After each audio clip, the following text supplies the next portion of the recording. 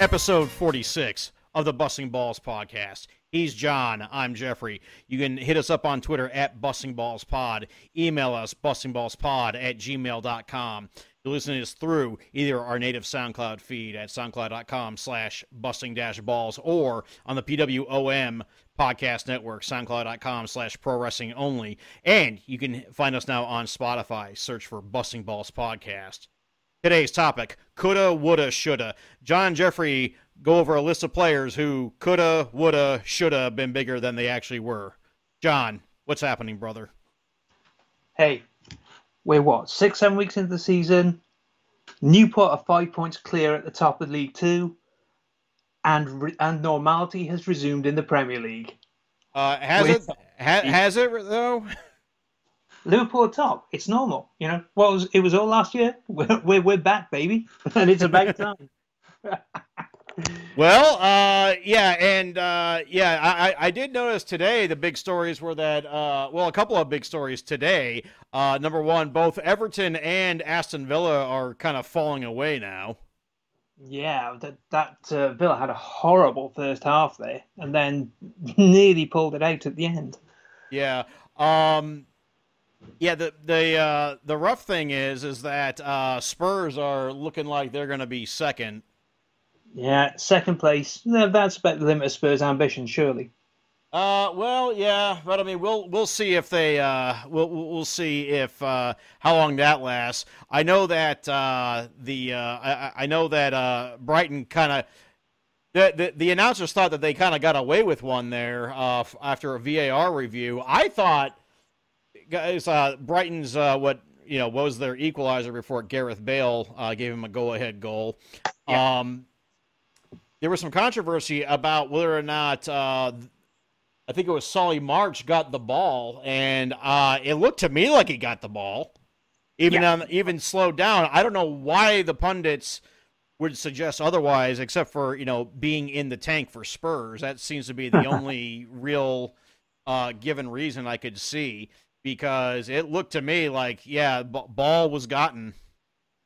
Yeah, and the penalty for Spurs opener, I think VAR might have just got that right in the same way they might have got the Sheffield United one wrong last week. But the Harry Kane rule in effect here. Of course.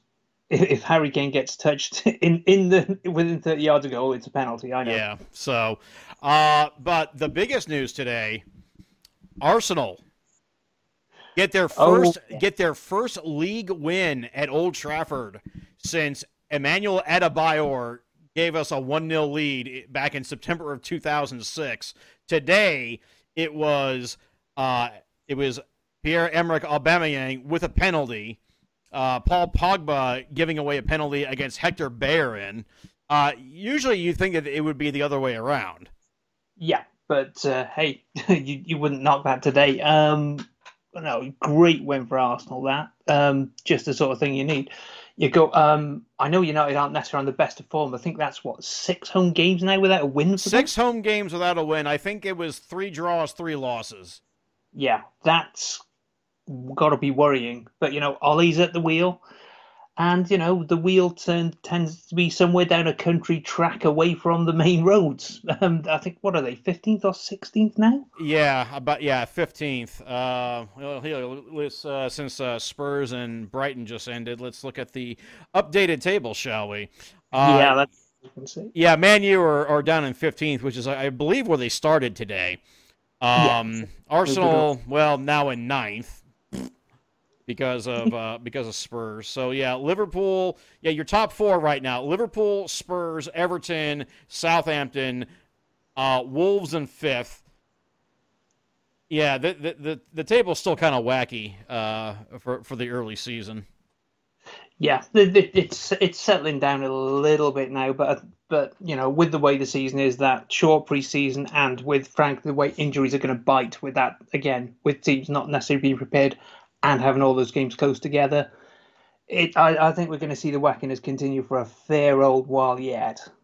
But I mean, if we can get back to this game, Arsenal winning at Old Trafford, our first away win against a top six team too in quite some time.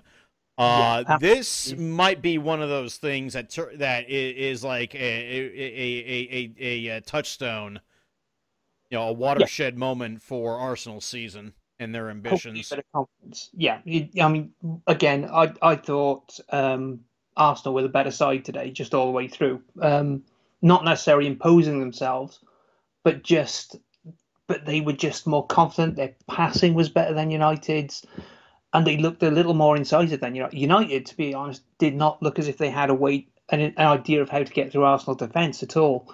And if I was an Arsenal fan, the thing that really encouraged me, there's a solid defence there, which there really hasn't been for years with Arsenal.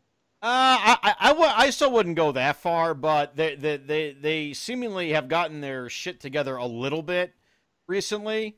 Yeah. Um, Okay. Now, contrast this with our last match against Leicester, where Arsenal kind of fell apart once David Luiz went out injured. Yeah. I also think we wrongly got that goal taken away. I do not think that there was any interference or offside, which is, the pundits couldn't make up their minds that that was an offside call through VAR, or they determined that Kasper Schmeichel was impeded. They couldn't make up their minds what the penalty was, what the foul was. Hey man, you want to talk about goals taken away? I can go there. I can relate. Yeah, I'm sure you could.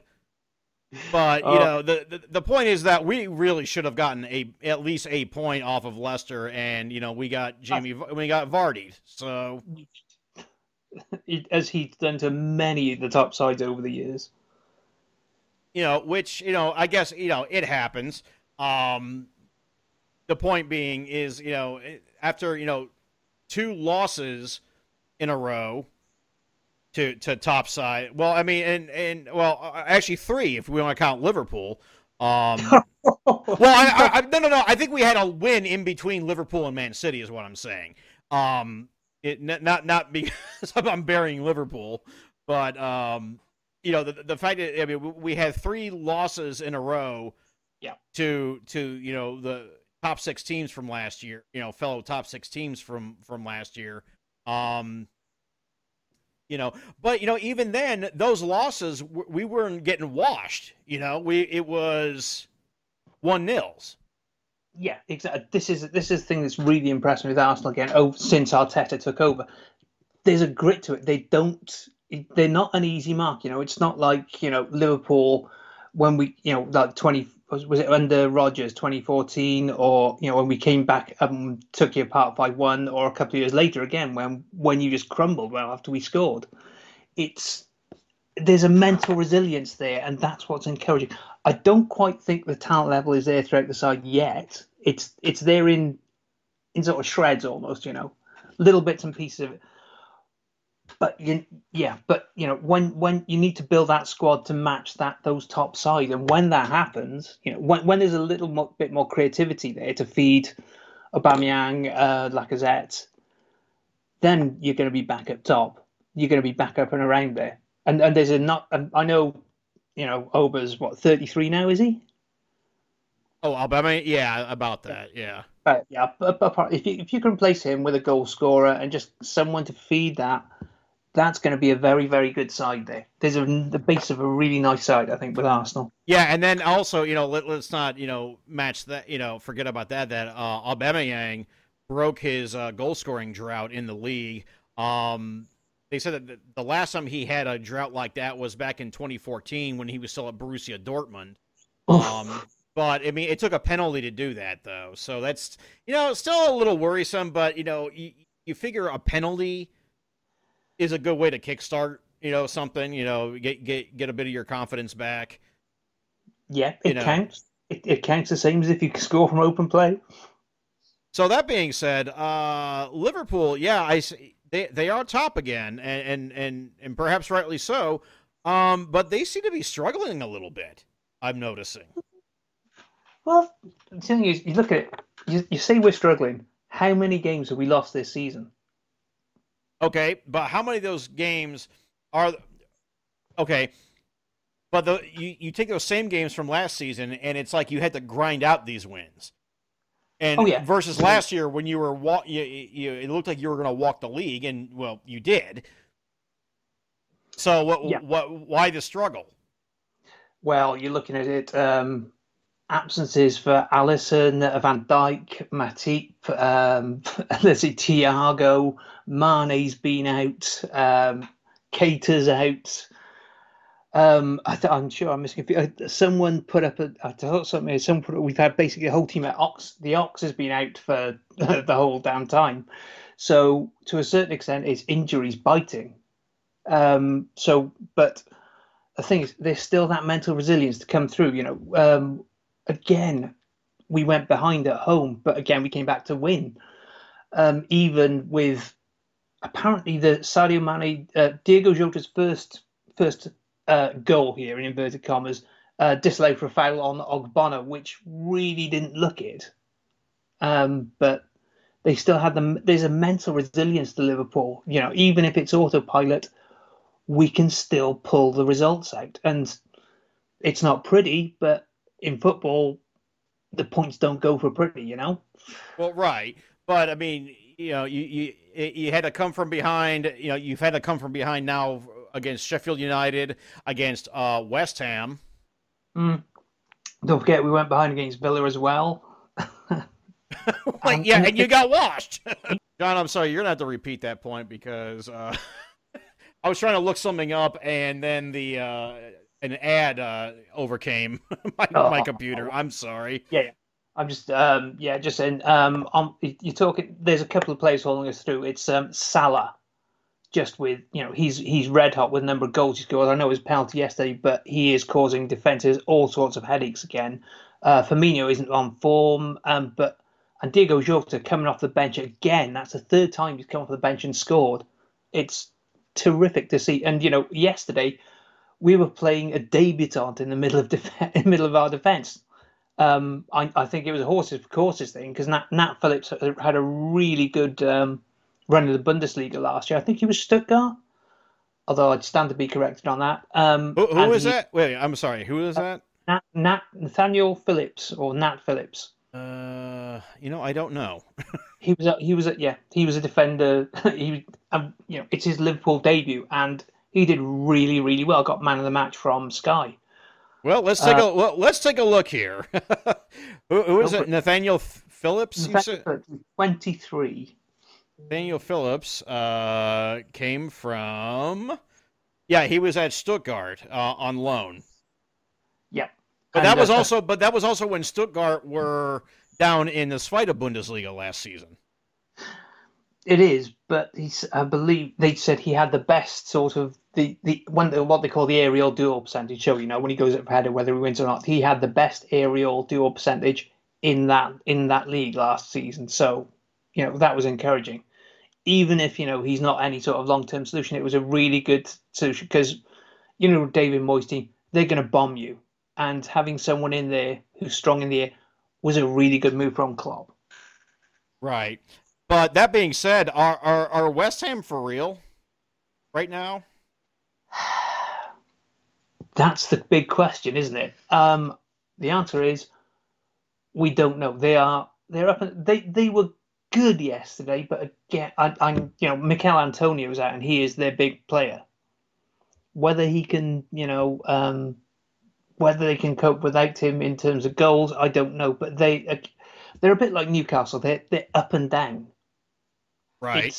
I think they'll end up being kind of mid-table, but that's an improvement from last year for them. Yeah, right now there doesn't seem to be like any indication of the struggles that West Ham had last season. No, not at all. So I mean that might be some good news for David Moyes at least. Well, you'd hope for him, but yeah, I've got no respect. I've got no respect for him after he just tried to disallow our penalty or say our penalty wasn't a penalty yesterday. Well, Mm. you will have that, but yeah, right now West Ham, maybe they're for real. Um, at this point, yeah, Everton and Aston Villa, they seem to be falling away. Although Arsenal have Aston Villa in the league next, so that'll be interesting Yeah, before an we should say international break. Everton dropping Jordan Pickford today. Yeah, that's kind of wild. Yeah, Do you think that contributed to why they got hammered, poss- or possibly, but he's not been on the best form this season, even before the Van Dijk incident. I saw David Prutton today. The pundit blamed Virgil van Dijk for it, for saying, if anything, Virgil van Dijk was trying to injure Jordan Pickford. No, dude. But yeah, I don't know. Yeah, I call bullshit on that one. I mean, it might be a good move from Ancelotti. He's a man who knows infinitely more about management than other of us. Let's not be unfair about it. But, Yeah, you might know a couple of things here and there. just the odd, might pick the other thing or two up. But yeah, I think the other thing that's hurting them as well is the red cards they're picking up. That's taking players out, and this year the red cards are really going to hurt when you've got to have players covering through, and you're not going to have the depth this year. You really aren't. Not with the number of games. Hey, by the way, my TV it's still on from the games I was watching, and they're showing Roy Keane from Sky Sports burying Man U. Oh, he will. If Man U Oh, he do not, has. He already has. Yes. if they don't, yeah, I don't know how much you've seen of him, but if they don't play to the standards he had when he was there, he's pretty much burying them every time. Yeah. So yeah, it's yeah, Man U. I don't know about them. They're. I mean, how do you explain? How do you explain? Whooping Leipzig 5-1 in the Champions League this weekend. We're going to talk more about the Champions League here in a few minutes because really, what the hell else is going on right now? But when Solskjaer makes a comment of the effect of, well, we took our foot off the gas because we had a big win in midweek. It's like, isn't that your job? Is to win in midweek and in the weekend? Exactly that. You're supposed to be there to lift these guys up. So, and that is United. United starting the Champions League has been fantastic. They go away to PSG and win, then a big win against Leipzig, who are no mugs, despite what some might think of them after that result. They're a good side. Yeah, but I mean, Robbie Earl was burying them too. This evening, yeah, Robbie Earl was burying them on NBC. So yeah, there's a lot of burials of United going on right now. But, yeah, the thing with Ferguson, he would make sure that there was not that drop off in performances. If they'd had a big win, he would prepare them. You, as a manager, you have to be able to prepare your side after a big win or a big defeat. Ferguson, the thing with Ferguson, they bounce back. It's a mentality. It's the same sort of mentality thing that Klopp's got. If you have a bad result, you come back harder. Or if you have a good result, you try to carry on. And yeah, you're going to lose a few here and there, but you do not get into a run of it. And United, they're a very, very streaky side at the moment. They have good results in a row, but then they have a ton of bad results in a row. And there's no consistency to it. Yeah, no, I mean, I think, yeah, maybe if you're Man U, I'd be worrying right now about how things are going when you're in 15th. This, it's Sorry, where's that? it's match round 7, but should you be in 15th after match round 7 if you're Manchester United? Yeah, maybe not. Well, let me put it this way. The only time we've been down there around this time that I remember is when we had Roy Hodgson in charge, and there was a lot of unhappiness at this point still. Well, yeah, I can understand why. Before we get to Champions League, a couple of other things in the British Isles. Um, Manchester City women, John. I Yes, think you saw that game because I did not. I did. Well, I saw bits and pieces of it because I had errands to run. But yeah, Man City women win the FA Cup, the Women's FA Cup, obviously from last year, in extra time. Two goals in the last 10 minutes of extra time. Wow. Well, congratulations to them. So that finishes up last year's competition, right? Absolutely, and yeah, it was a very very good game, and it was what 1-1 at full time was a fair result.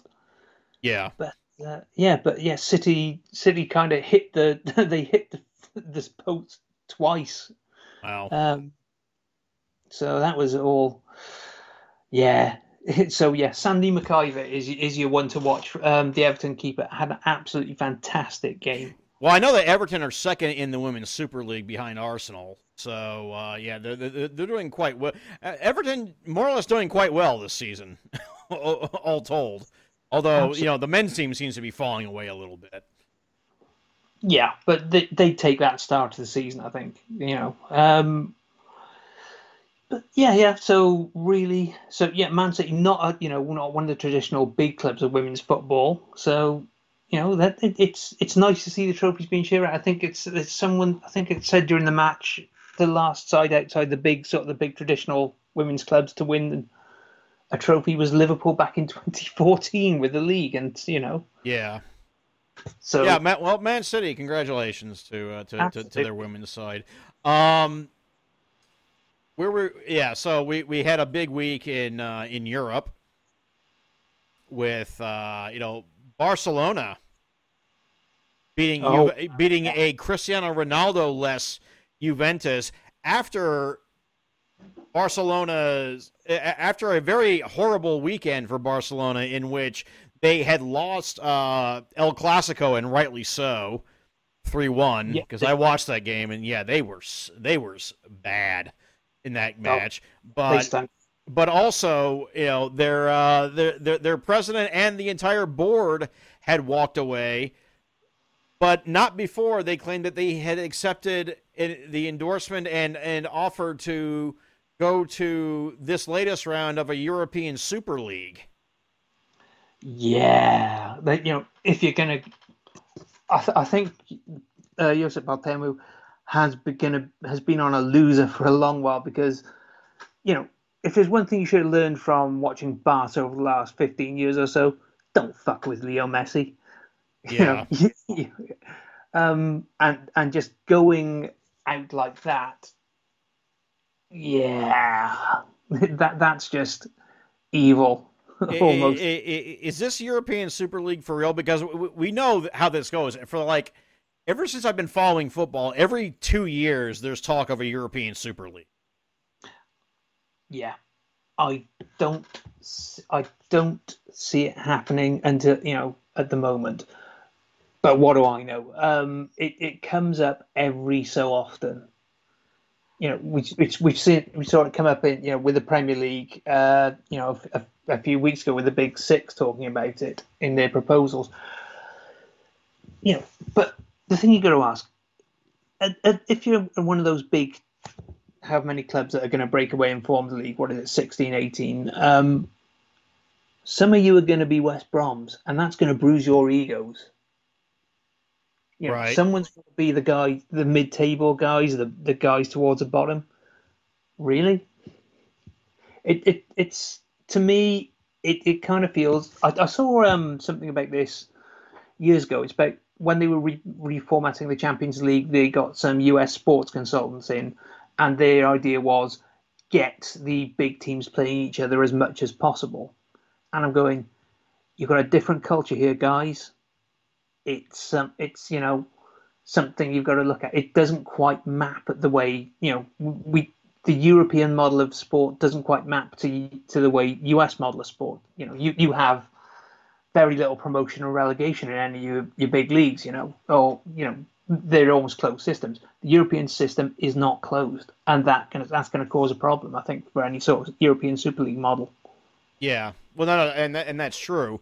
I just always think that they do this just so they could, this always seems to happen so they can, so they could shake down, UEFA for more money or more big teams in the Champions League. Yeah, it's usually what happens. Yeah, yeah, they get the system geared towards themselves. But Yeah. yeah, we'd have to see how it works. Because if there was a breakaway European Super League without UEFA's endorsement, you're talking a lot of clubs and a lot of players there who would no longer be under the auspices of FIFA and UEFA. And would they be eligible to play in, say, World Cups, international football, in anything else if if they left that Super League, if they transferred out? This almost seems like this should be a main topic in of itself. So maybe we should hang on to this for a while. But let's talk some other things from Europe. Inter Milan do not seem to be the team that we thought they were going to be in either Italy or the Champions League so far. What are your thoughts on that? They can't buy a win really at the moment, can they? It's kind of just draw after draw. Yeah, it is, and loss for that matter. Yeah, well, they needed yesterday. So they needed last minute, injury time, wasn't it? Equalizer on Perisic. Yeah. That. Yeah. Against who was it? Parma. Parma. Yeah, against Parma. So. What have they got? Was it one or two clean sheets this season? They had a few clean sheets before the international break, and since then, what do they ship? They shipped. Was it 3 to Fiorentina, couple to Benevento, and they've only had one clean sheet. No, it's 2 clean sheets since, including the Champions League. They're up and down. It could be teething problems for the side, but who is really impressing in Italy? It's Milan. It's going to annoy Inter, isn't it? Yeah, I mean, it seems like Milan are they got Zlatan. They look like they're stealing Inter's thunder. I mean, Inter still have a really good side, but boy, they're not. They just are not showing the promise that they had. Who else? I'll tell you who is toast in Europe right now. Let's hear it. Celtic. Oh man, the last few weeks for them since they lost the Old Firm derby, man, it's been diving for them, hasn't it? It really has. It really has been going downhill. I mean, they threw away. They had a 2-0 away lead at Lille and threw it away. And I mean, they beat Aberdeen today in the Scottish FA Cup, but I mean, okay, that doesn't help you in Europa League. No, and this is going back. I just think Neil Lennon, he's a stopgap to me at best. What was the point of appointing him in the first place? Yeah, what was the point other than nostalgia? That'll be the only thing I can think of. Yeah, they had what's it? Yeah, because Celtic, they lost to Rangers. They lost to Milan, which is no disgrace. Drew. What's it? Was it? Yes, drew with Lille in the end, wasn't it? So. Blew that lead. Yeah. Then Yeah, you beat them. They beat them in the cup, but they drew with them in the league. It's they're a messy side at the minute. Celtic are not in the great way, you know. Yeah, no, no, they're not. They're not, and yeah, it's just I just don't know if they're going to recover. I mean, they might. I mean, they've won 9 league titles in a row. I mean, they're But probably yeah, the odds-on favorite to win a 10th. But then again, Rangers suddenly looking a lot more competent, especially in Europe too. yeah. And I've got to be fair. I've been pleasantly surprised by Steve Gerrard in management because he was always an instinctive type of player for me as a great. He wasn't a system product. He didn't really necessarily. He had an instinct for the game, didn't necessarily work at it, and sometimes those players really don't make the best managers. You get a handful of exceptions: Cruyff, Beckenbauer, Kenny Dalglish, but he has. I think there's essentially it's not a photocopy of the way Klopp plays, but it's modelled on the heavy metal football. So he's doing a really nice job at Rangers now. Sorry to say, everyone, Yeah, I mean, well, I mean, you can't. I mean, it is what it is, and right now Rangers seem to have the upper hand in Scotland and and in Europe as far as the Scottish teams go. Um, Lastly, real quick, Germany, yeah, business as usual. Bayern, Borussia Dortmund, Leipzig are your top three. Spain, have you seen who is top of the table in Spain? I haven't had a look this weekend. This is your Oh, top four. Now, mind you, not everybody has played the same amount of games. Okay, no, so it's the there's a lot of staggered results here. This is your top four as it stands right now.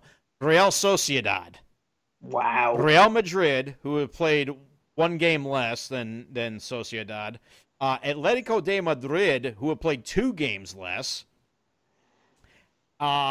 Your fourth place is Cadiz, Wow, and that's then a your Europa spots right now are Granada and Villarreal. Barcelona in 15th after 6 games. I've got them in 13th at Oh, the minute. 13th. I'm sorry. I misspoke. Sorry. It was 13th. So, Yeah, yeah, Barca not looking great. no.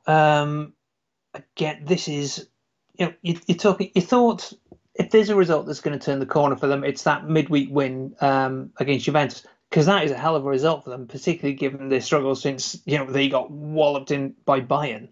Right, but then again, there was also a Juve that did not have Cristiano Ronaldo, and he may be in trouble Yeah, which for is breaking COVID oh protocols. wow, I didn't hear that. Yeah, yeah, because when he tested positive, he went back to Italy. It's like he didn't quarantine immediately. He went back to Italy. He went back to Oh Turin. no, you can't do that. Oh no. Yep. Yeah, Yeah. So yeah. Barcelona. I think they said that. What's it? That 4 league games without a win, and that was Alaves played the last half hour of that game with 10 men. yeah. Wow, they are. Yeah, they're an absolute hot mess right now. And how long does Ronald Koeman last here? Particularly with a new I board. don't think he definitely doesn't last the season. God no, no, absolutely not. But yeah, Jesus Christ. All Yeah, right, three three quick bits, real quick yep. before we get to our main topic. Number one, um, happy news. Our queen, Megan Rapinoe. Megan Rapinoe, engaged to her partner Sue Bird after being together for 4 years. They are engaged to be married. So What? That's what you like. So congratulations to the both of them. Suzanne Bird, of course, is a basketball player. She plays Yes. for the Seattle Storm in the WNBA. I must admit, I have never seen a women's basketball game from America, so I wasn't aware of who she was. But damn it, that this is the sort of news we need at the moment, given everywhere is a hot cluster fire. Right. Hang on to that thought for a second. Some sad news we learned today, just as Man U and Arsenal were kicking off. Sir Bobby Charlton has been diagnosed with dementia. Yeah. And yeah, so our thoughts are with him. He is one of the greats of the sport, even if he did play for Man U. But Yeah, one club man there. yeah, but World Cup winner with that 1966 team that West Ham seems to try to claim claim ownership of. Yeah, you scored the goals in the final. Everyone else got you there. Shed it. Yeah, right. And then lastly, as I record this, Election Day in the United States is on Tuesday, the 3rd. I've already voted, and actually everybody in my family that's in my immediate family that is eligible to vote have done so. Your voting system is so screwed up. Well, you know what? I'm not going to disagree with that. But I'm just going to say, as of right now, if you have not voted yet, please go and do so. I know that there may be a time factor involved. A fakakta U.S. mail system at the moment. Yeah. But I just like to say that I think if you are American and you are eligible to vote in this election, I think it really should behoove you to do so. I understand if you don't, but I think it should behoove you to do so. Absolutely. And I also think that, unlike some who seem to think that everything, voting is the be-all, end-all, no, far from it. It is the very tip of the fucking iceberg of what needs to be done. Yep. To this country. Yeah. Say again? Vote intelligently. Don't just vote blindly. Vote smart. Well, vote smart, but also realize that voting is not the be all end all. I mean, you like if you want to help repair this country, you can't just show up once every 4 years. It's got to happen all the time. Be engaged. Be engaged and just realize that the system, depending on who you are, the system was pretty much built in your favor. So it is your duty to help those for whom it was not built in their favor. So, that this my little soapbox, but and please just whatever, for my own personal, I think where we stand. I mean, we big up anti-fascist football clubs on this program constantly. I think where I might stand on this particular administration. Probably somewhere around the same place I'm standing, Yeah. Well, and I know that you're under lockdown now, so which is something that we didn't bring up. If the UK is under lockdown, how are football games still going on? Elite athlete exemption. They've got the COVID rules going on there because they've got their own bubble, essentially. Okay. Well, I mean, hope it stays that way. So yeah, we're in lockdown. England is in lockdown for a month. We're coming out of lockdown at the end of next. So, well, I thought that rule was for the whole UK. It was just England that's under for 4 weeks. No, all four countries of the UK are doing different things. Oh goodness gracious! Okay, well, good luck to you. Thank you. And with that, coming up, today's topic: coulda, woulda, shoulda. John and Jeffrey go over players who coulda, woulda, shoulda been bigger than they really were. Please stay tuned.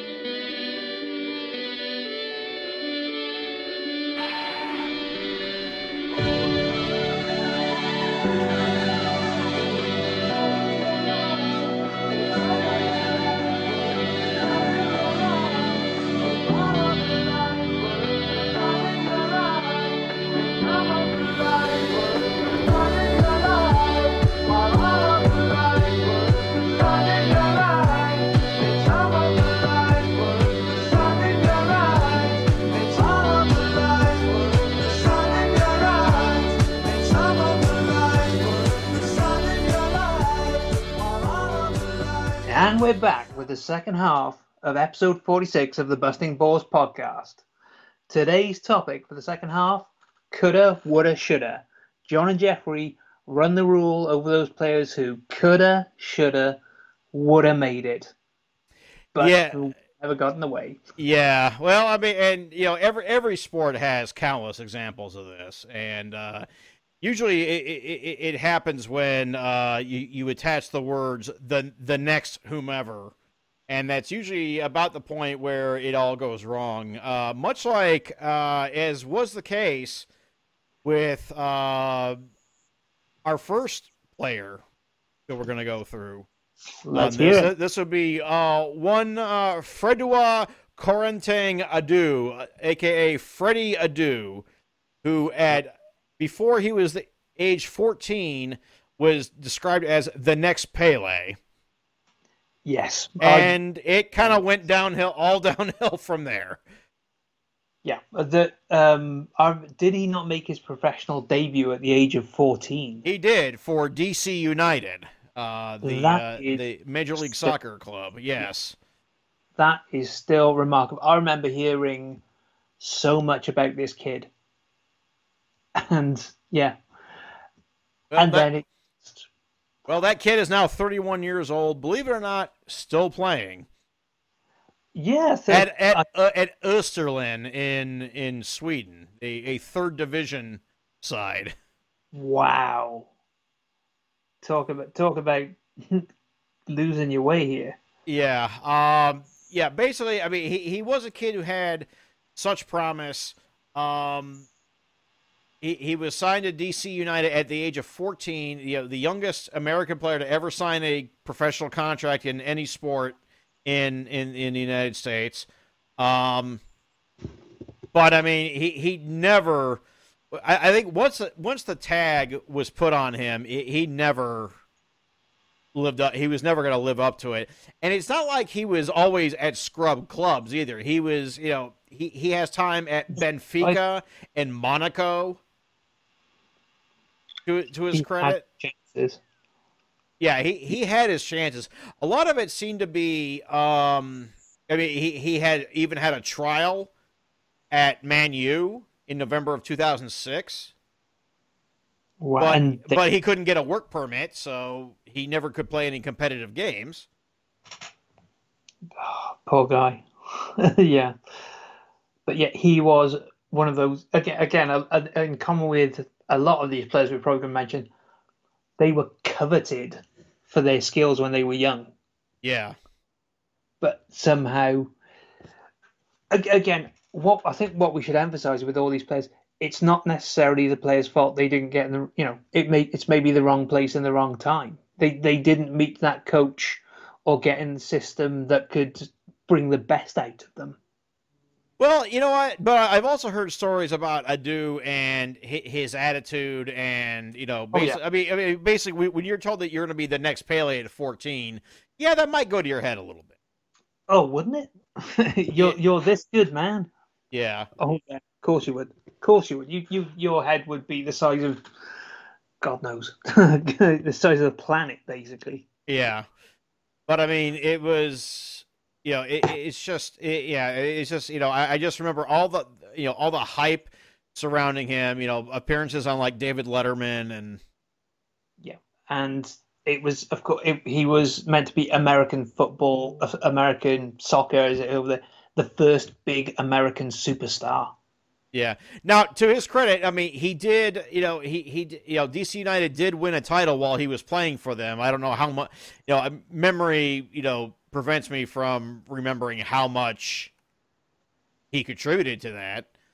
And he has, 17 caps for the U.S. men's national team, 2 goals on those caps, runners-up medals in both the FIFA Confederations Cup and 2 CONCACAF Gold Cup. But boy, for all the talk that was made by him, he really should have done more. Yeah, it's a decent career, but it's an almost inexorable downhill trend. Yeah, I mean, we'll see how long this this contract at Österlen, how well that goes. I mean, he was working as a coach in Maryland somewhere, but then he signed with Osterland, and he does claim that he did skip a lot of steps in the past, but now he gets a chance to do it right. Well, here's hoping, because I just remember when his name was synonymous with the potential of the sport in this country, and before long it became synonymous with wasted potential. Oh yeah, yeah. I mean, he's your poster boy in America for it. If you're a soccer fan, really is. Right. But yeah, but again, whether it's hype or just believing your own hype, who can say at this point? Indeed. Alrighty, okay. I'm going to dip back to the 80s. My first one, and it's a guy. I think his name will be known to Liverpool fans who were around at the time. A kid called Wayne Harrison. Now we signed him in the 80s from Oldham Athletic. This was a kid who had grown up with the great Liverpool side, Keegan Dalglish, absolutely, posters on the wall, everything like that. And he was 70. We signed him in 1985 for, I think it was about 250K, which was a hell of a lot of money in those days. He was at that point the world's most expensive 17-year-old. And we'd signed him essentially because I think our scouting system had opened him, and he scored against us in a youth competition. So this kid was talented. And as was the way then, we loaned him out to get more experience. And then circa when he was supposed to make his breakthrough, he was rated about the same way that Fowler and Owen, when they were coming through our system, were rated about. He had that sort of talent, according to all the coaches, everyone who watched him play. And then it just all went horrifically wrong for him, and not through his own fault. The first thing was there was an accident. He fell through a greenhouse roof. Oh my goodness. Yeah, and nearly died from the loss of blood. Oh, Jesus Christ. Yeah. Yeah. So he made a comeback from that, and then in a game he just suffered what at the time was a career-ending knee injury. He even missed his testimonial with at the end of it, because the club's Oldham and Liverpool gave him a testimonial, obviously to try and help him through. So yeah, and that ended his career, unfortunately. So the guy had horrific luck. Ended up, I think, if I remember, he ended up as a truck driver, and and I'm going to bring you down further. Don't worry about this. Yeah, and he died at the age of 46. I think it was pancreatic cancer. Oh my God! Yeah, this guy doesn't seem like he had any luck at all. He had no luck whatsoever. Man, if you ask a Liverpool fan if you're one guy who you wish had made it, or everyone was pulling for, it was him. Well, that was way before my time, so I have no experience with Wayne Harrison. But my goodness, that is jeez. Yeah. Wow. I am shocked. That is stunning how awful that is. Somebody goes, moving on though. Moving on. Well, guy that hasn't had quite the bad string of luck, but another guy who was tipped to be a big star in the Premier League and did not really come good. Francis Jeffers. Oh, I remember Franny Jeffers. I do too. Yeah. Well, I mean, he was around when I was first watching the sport, and he started off at Everton, and he looked good enough for Arsene Wenger to sign on June the 14th of 2001 for $8 million, and he was supposed to be the fox in the box that was supposed to support the likes of Thierry Henry and Sylvain Viltord, and just did not. No, he had abs. He did not take to the London lifestyle by all accounts, or he took to it too well. Yeah, I think maybe the latter was the Yeah, what was the case. But I mean, he would end up back at Everton on loan, and then bounce around at the likes of Charlton Athletic, Rangers, Blackburn Rovers, Ipswich Town, Sheffield Wednesday, before two trips back and forth between Scotland and Australia, with two split seasons with Newcastle Jets and Motherwell. Man. Before Floriana in Malta, and ending his career at Accrington Stanley, where he made 7 appearances and scored 2 goals. Wow. Honestly, yeah, his appearances don't seem to match what for the potential he should have had.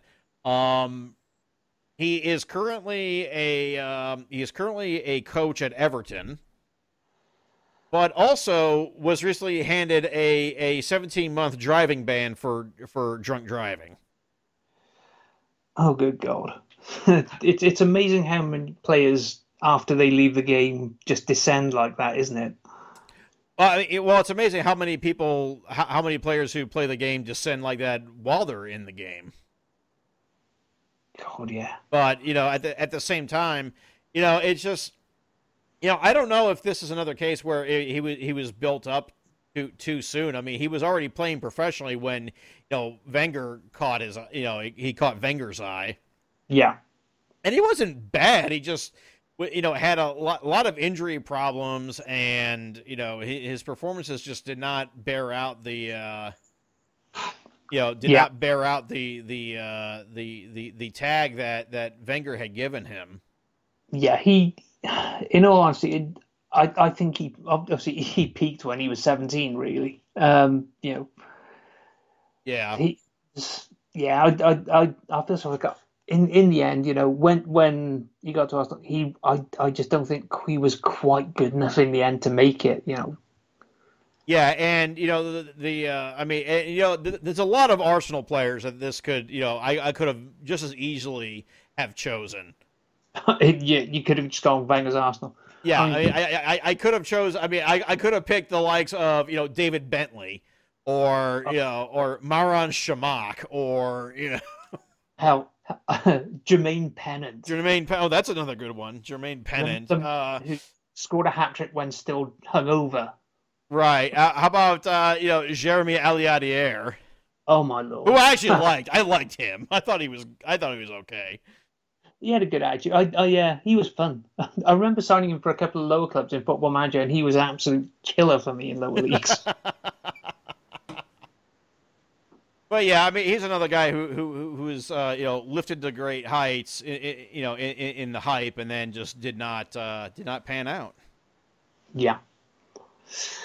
Alrighty, so I tell you what, let's talk. I'll talk another London club. Let's talk Adrian Mutu, shall we? Ooh, okay.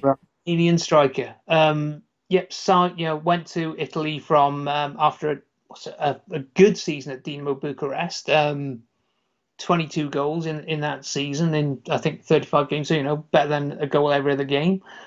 Then on the back of I think he was co-owned by Inter and Verona, off the top of my head. Right. So he had scored pretty much 1-3 for, had an excellent season at Parma. Again, I think more than a goal every other game.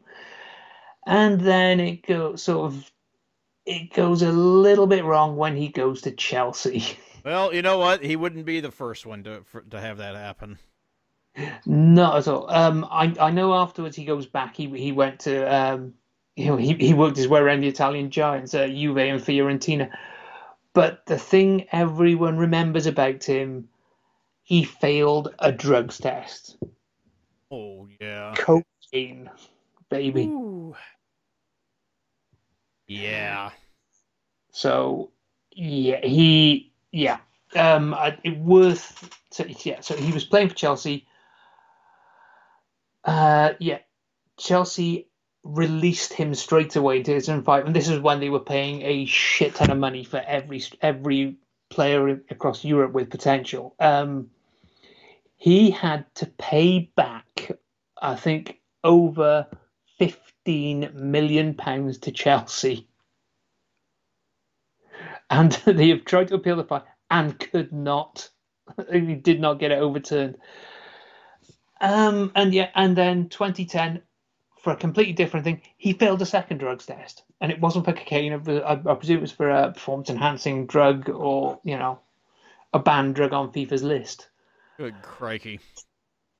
Yeah, and where would you have been if he hadn't taken the drug? If he hadn't taken that wrong steer?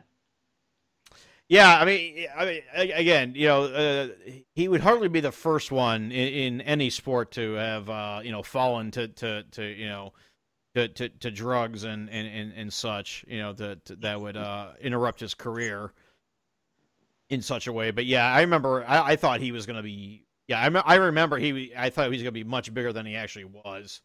And Yeah, I think it didn't help as well that Chelsea they had Drogba and they built around Drogba rather than Mutu style play, which was different.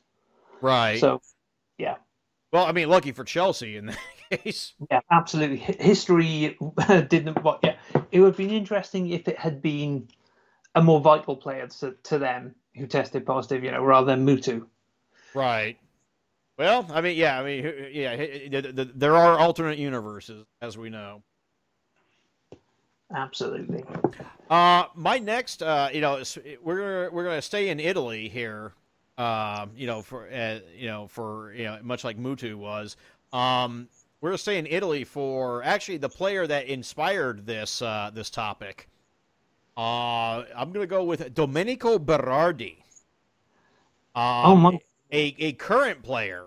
He is at Sassuolo and has pretty much been there his entire career, even though for 2 of those years he was actually under contract to Juventus and was loaned back to Sassuolo during that time.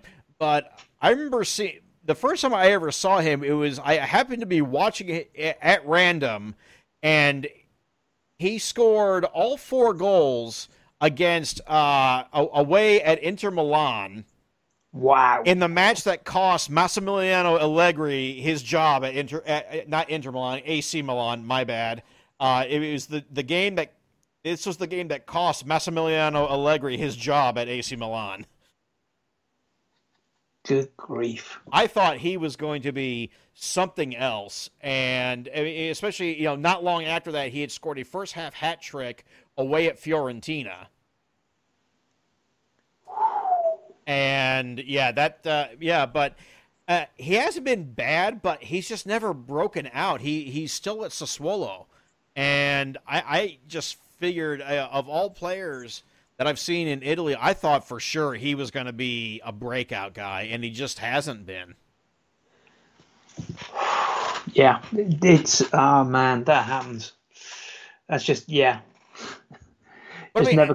But I mean, so far 3 goals in 5 appearances so far in Serie A. I mean, he's not doing bad. No, it reminds me of Matt Letizia at Southampton, who was an absolute hero for Southampton. He was a fantastic player to watch. Scored a shed ton of goals. Bit on the lazy side, so you needed someone to do his work for him. But he could win you games out of nothing. Brilliant player, and he never went beyond Southampton. But that was because I believe he had a move agreed to Spurs, and just turned it down because he didn't want to leave Southampton, which I quite like because he just ended up the club's hero of the 90s, really, the one thing you can name. Right. But alrighty. I'm kind of going to move back to set a bit of sadness here. I'm being scrupulously fair, and I'm going to talk a Man United player from way back when, the 50s. Oh my God. Okay. Oh yeah, Yeah, yeah. well, So you might lose me on this one then. yeah, it's kind of because I was it'd be late age, and my cousins, my aunt and I got live up in Dudley, and we went off and stayed with them there. Every so often, just because they were teachers, so they could look after us in some holidays. So my parents could have a bit of peace and quiet. Hooray! But the one time there, we went to Dudley Leisure Centre, and the weird thing was they had an exhibition there about the one then famous footballer who had come from Dudley. Since then, you've had Sam Allardyce, but we won't go there. Um, and it's a guy, and we mentioned Bobby Charlton, and Bobby Charlton said he was the best player he ever saw. And it's a guy called Duncan Edwards. Played today would be, I think, left side of midfield, and yeah, he made back then, again, you're talking football with a big hard physical game. He made his debut at 16. He was then, I don't know if the record, I think the record's gone since, but he was at that point the youngest player ever to play in the English top flight. Um, and he was sensational. As I said, Bobby Charlton called him the best player he ever saw. He played for England and 18 times, and in those days that was no mean feat, because the selection was all over the show. England's youngest debutant as well, and yeah, unreal. Part of that Busby Babes Club, and you know we know how that ends. Unfortunately, there is the last match they played was an absolute humdinger against Arsenal. Okay. Yeah, it was. So I think it was 5-4, and he scored in that one. And then Hmm. yeah, if we're talking 50, he was 22. You're talking a superstar, and if we're talking superstar 1958 Busby Babes, we know how it ends. Unfortunately, it's yeah. Yeah. It's the Munich disaster. He nearly pulled through because he had from all accounts the constitution of an ox. But yeah, he if there is a player coach, I think Charlton once said, he was better than George Best. You know that is not often said by any United player of anyone. Wow.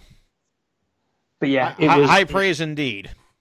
yeah, but that was the big tragedy of Munich for most. And yeah, and he's still, he's so well regarded. He has a statue in the middle of Dudley today. Wow. Well, you know what? I'm going to sneak one in on you because I didn't actually tell you about this one because I remembered it halfway. I kind of remembered it halfway through, but it's No, someone else whose career was sadly cut short. I think we would be remiss to not mention him. Mark Vivian Foe. oh man, yeah. Yeah, I still remember when this happened. Oh, He was a Cameroonian player. Somewhat, pretty talented. He was good in the midfield. He was on his way having a career year whilst on loan to Manchester City from Lyon. Before he collapsed in the middle of a pitch during an international match. It was ruled as a hypertrophic cardiomyopathy. And he was playing in the Confederations Cup. He had played in the Confederations Cup and collapsed during the semifinal against Colombia. Representing Cameroon.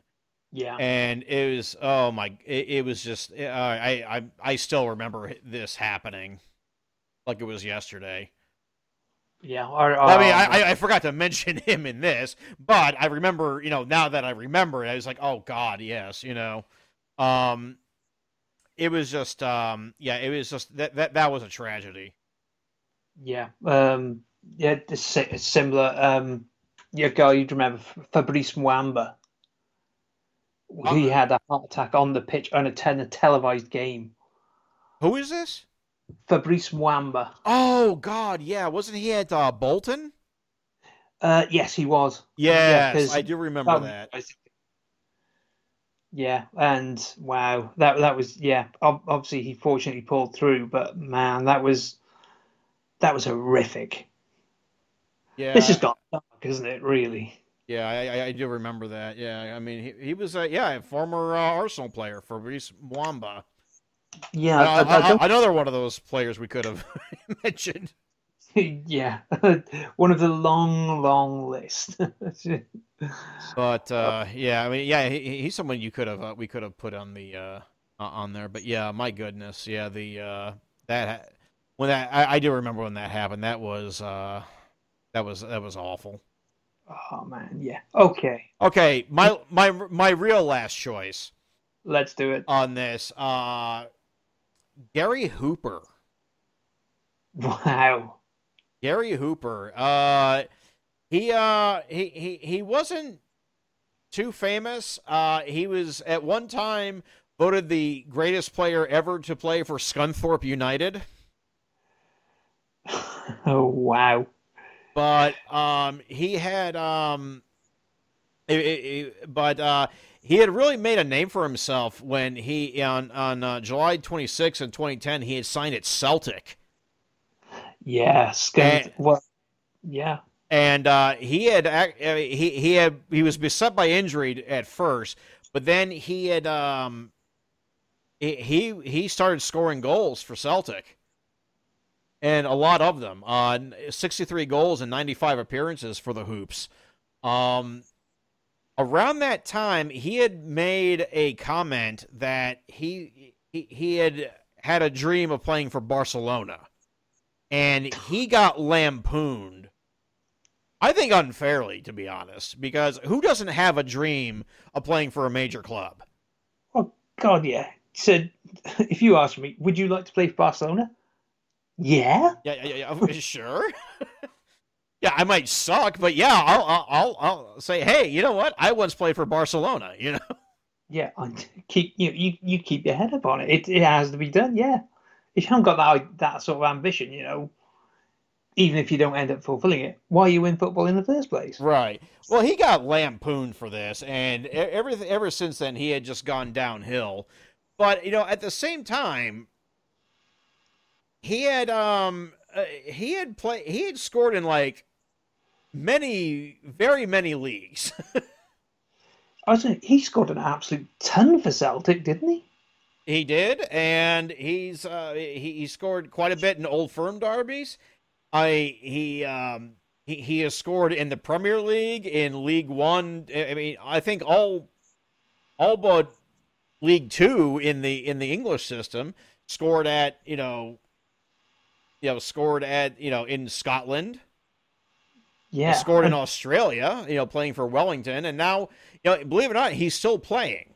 He is signed to Kerala Blasters in the Indian Super League. Wow. But I really just thought that here we go. Hooper scored in the Premier League, Championship, League One, League Two. My mistake. League Cup, Football League Trophy, FA Trophy, the Champions League, Europa League, Scottish Cup, Scottish League Cup, and the Scottish Premier League, as well as Conference National and Conference South, and Australia, if we're gonna add that to it. Jeez. Oh, what a player. I mean, he just seemed to be, he seemed like he could have been bigger than he actually was. I mean, he's definitely, a journeyman at this point. Oh yeah, but with that one brief glorious phase. Well, I mean, coming up from Gray's Athletic and then scoring in the Champions League, for Celtic. I just looked at him and gone, you're being of a guy who started off at Spurs here. He has to be good. Yeah, I mean, he was always. Yeah, I mean, I always thought he was good. Yeah, and I felt bad that he fell away. I felt awful that he was getting, pilloried on the internet for saying he wanted to play at Barcelona. Yeah, I just think that was kind of unfair. And I think it just kind of went downhill for him from there. Yeah. Alrighty. Okay. So my last one, although I might have a little rant of it afterwards. Not Uh-oh. about but Ryan Babel of Liverpool. Maybe he was never going to be the absolute superstar, but this guy was good. He had pace. He could finish. Both feet, brilliant. Obviously got two, I think, on his Champions League debut for Liverpool against Besiktas. Oh, Besiktas. Besiktas, yes. Yeah. Yeah.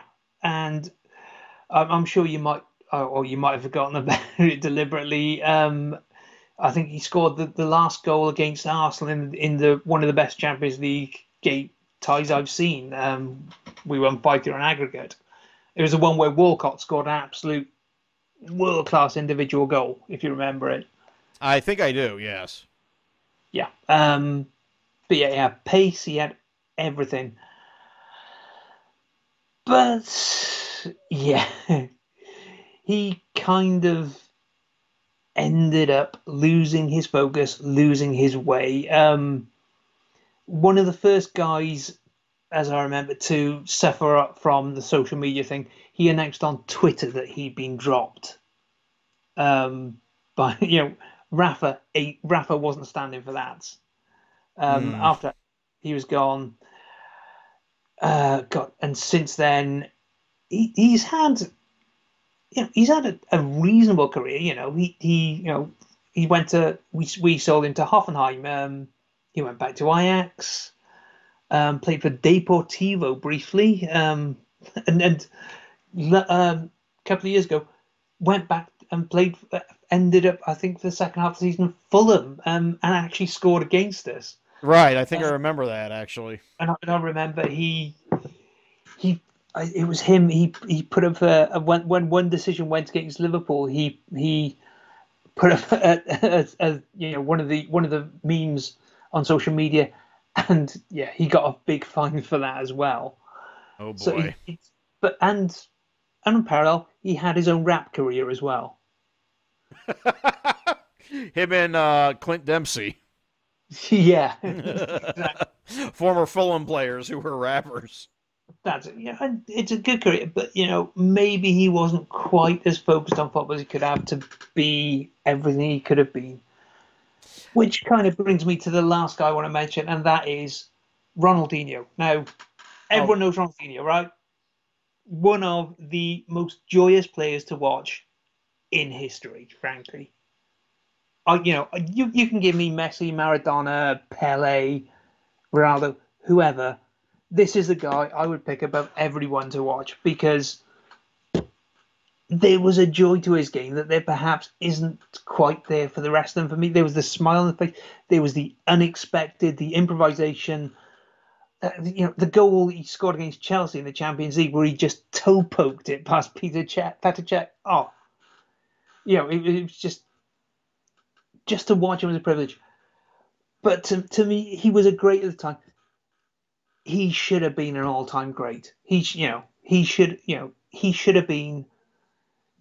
He could have been at heart of that Pep's Barca side if he'd had the ethic to fit into that team system. The guy was magic, and he should be in the conversation with Pele. He should be in the conversation with Maradona, Messi, et al. As one of the most gifted and players with one of those spectacular careers. But he liked the party a bit much. I'm still not sure he isn't one of those players because, I mean, yeah, he's not really playing now. In fact, last I knew, he was. Was that the jail story, wasn't it? Yeah, where he had won a suckling pig, for his team in a prison, 5-on-5 futsal tournament. Oh man. But I don't know. I think history still has yet to write the final chapter on Ronaldinho, to be honest. Yeah, I still think, he had that brief spell where he was when he was at PSG and those first few years at Barcelona where he was as great as you can imagine. But I think he should have had, maybe not the longevity of Messi because I don't think he's ever built for it, but he should have had that decade long where people just go and talk of him in hushed tones. Right. Yeah, I don't know. I think, I mean, Ronaldinho was definitely one of the faces of the sport for a while. So that's why I'm not sure Ah, that, that's that's why I'm not sure that, I don't think you can really forget, Ronaldinho quite as easy as that, honestly. no, but I just think he was great. He could have been greater. That for me, that's just the way. That's just my take. Others, it Well, can be disagreed with happily. I mean, yeah, I still think that he'll end up on like a greatest players lists. Yeah, Uh, but I guess we'll see. It remains to be seen. And if you have any coulda, woulda, shouldas that you'd like to bring up, hit us up at bustingballspod@gmail.com or on Twitter at bustingballspod on Twitter. Um, with that, this has been episode 46 of the Busting Balls podcast. Thanks for listening to this either on our native SoundCloud feed, soundcloud.com/busting balls, or on the PWOM podcast network, soundcloud.com/pro wrestling only, or on Spotify, search Busting Balls podcast. John, any final words? the world's in order, man. Liverpool, Newport. I'm starting where I'm pitching. The Eh, future's bright. The future's red. that has a little bit of a different connotation here right now, but Yeah. yeah, let's not. Hopefully not. Again, yeah, please, if you're in the U.S., please vote. Election day is Tuesday. Voting has been going on, for weeks. Please go and do so. It literally is. Our future does literally hang in the balance here.